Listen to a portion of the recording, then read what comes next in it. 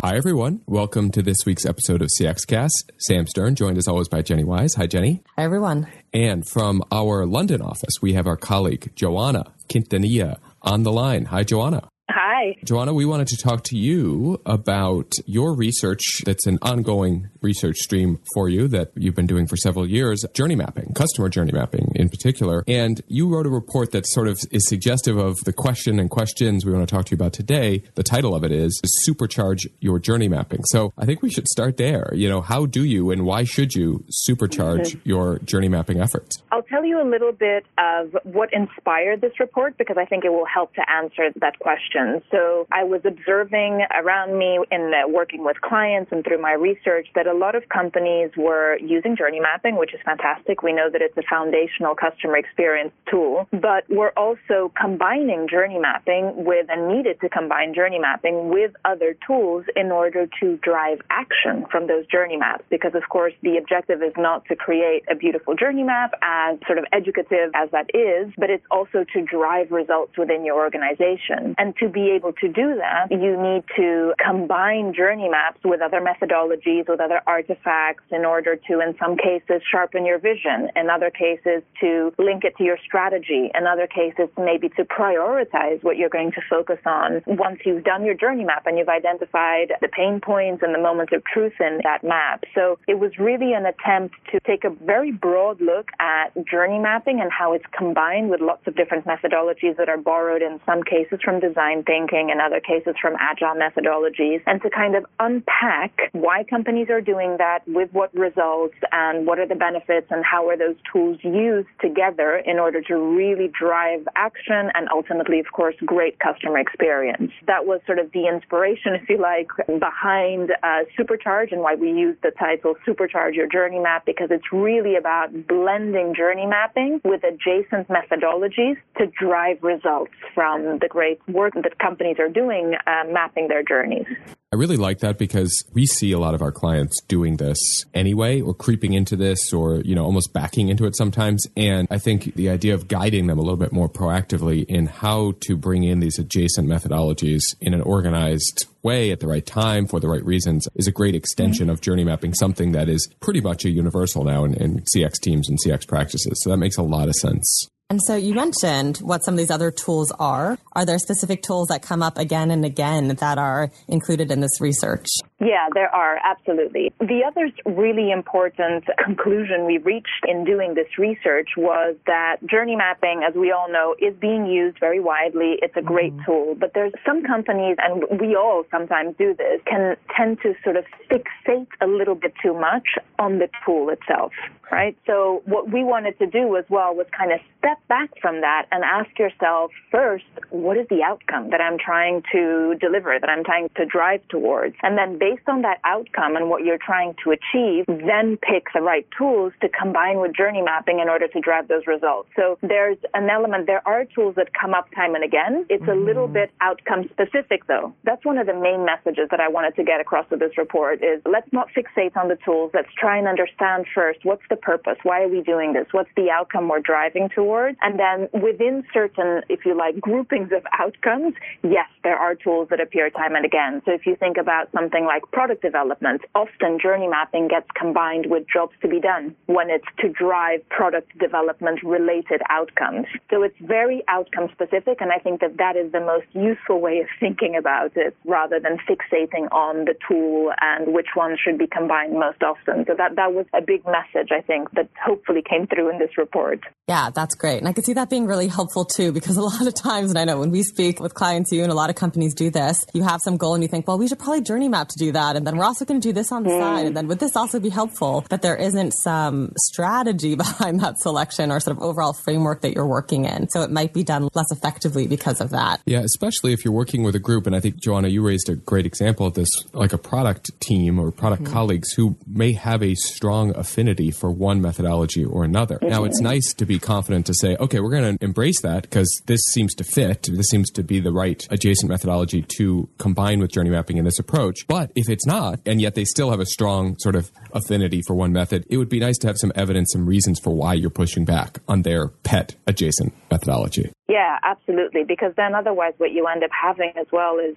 sometimes you're kind of like force-fitting the tools because it's your comfort zone or because it's something somebody in the team is pushing for very much. So I think we all have to step back sometimes and collectively as a cross-functional team and really ask the question, what's the outcome we're driving towards? Then select the tools that actually support that. The other theme in the report is, and there was a really important one in trying to figure out how firms were blending journey mapping with adjacent methodologies and then trying to also come up with some guidelines as to how they should do that. But one of the big takeaways from the research was actually that there are tools that support divergent thinking, so very broad, lots of opportunities, lots of different sort of solutions, and there are other tools that support convergent thinking, so really sort of starting to converge, synthesize towards a single solution. And so thinking about the tools in that sense and sort of stepping back from the tools and from your comfort zone and sort of really asking what's the outcome that we're trying to deliver, and then what type of thinking do we need, and then think about the tools that support that. That's sort of the right order in which to do things.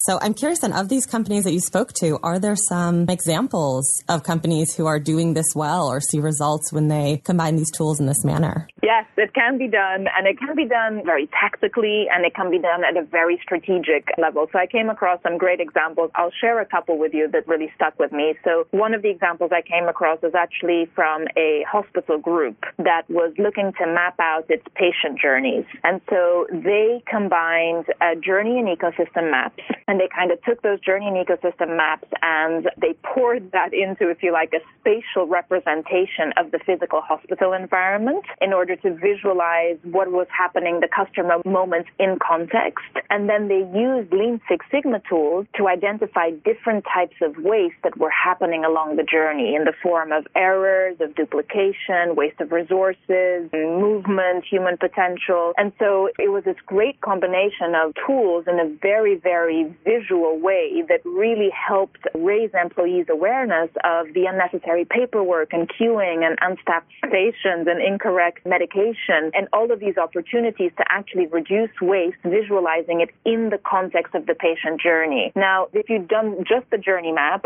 in the spatial representation of the hospital, you would have had a very interesting visualization of what was happening in the patient journey, but it was actually the beauty of combining that with Lean Six Sigma and this idea of how do we identify waste along the journey, that again, if you'd done that without the spatial representation of the journey, wouldn't have been as impactful. It's a really great illustration of how combining these methodologies can have a much bigger impact within the organization than if you had used them alone and not sort of mashed them up, if you like. The Lean Six Sigma seems like a classic example of a convergent method.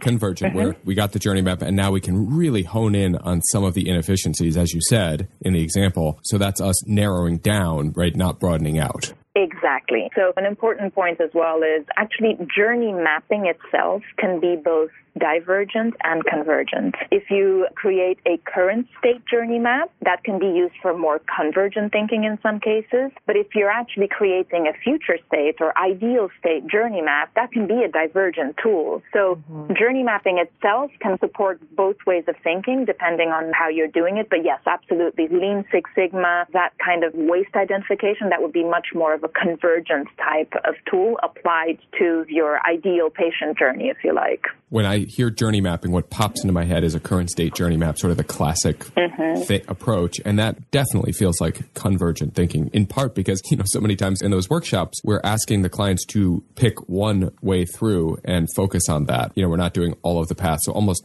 by definition, you're converging on one path, one version of that journey to map it, right? To actually be able to proceed forward when there's sort of infinite permutations of how that journey might go. Absolutely. And actually, let me share another example with you because I think it's an illustration of where starting with journey mapping would not have worked, right? Would not have been the right answers because in some cases, we want to go even more divergent than a future state journey map, right? So there's also tools that support different types of thinking, but in some situations, we want to, imagine a completely new experience, for instance, right? Then you actually might want to start with an even more divergent tool than a future state journey map. And that's exactly what Deutsche Telekom did. So they were looking at defining a vision for appealing to their next generation of customers, children essentially who are 12 years old at the moment and who will be their core customers in 2025, right? So this is a real look into the future, very much far ahead. They wanted to use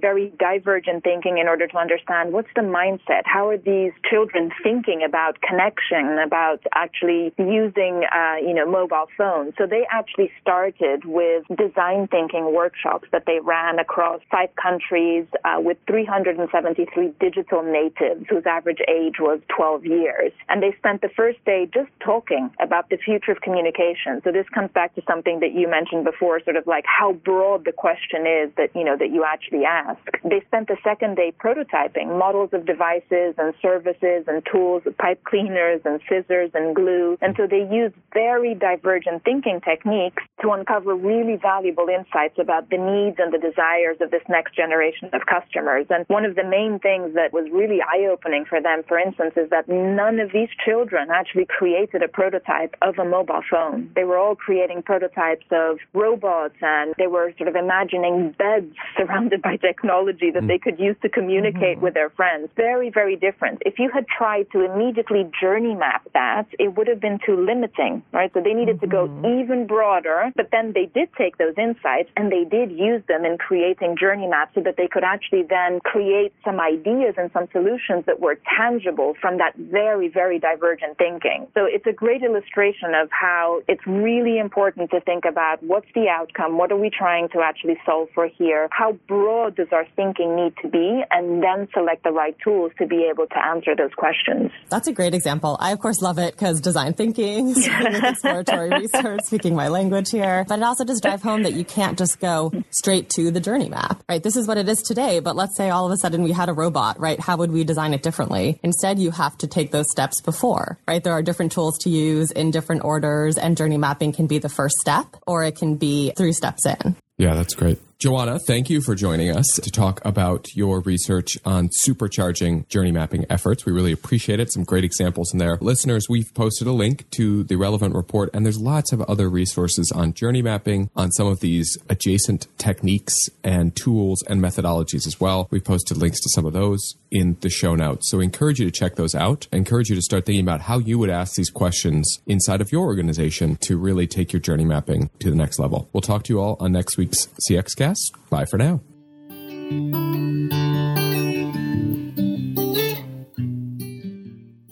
Thanks to our colleagues Amanda Chen for recording and mixing the episode, and Will Wilsey for editing and publishing. And listeners, if you have questions, feedback, comments, or suggestions for new episodes, please email us at cxcast@forrester.com. And remember, your customers' perceptions are your customer experience reality.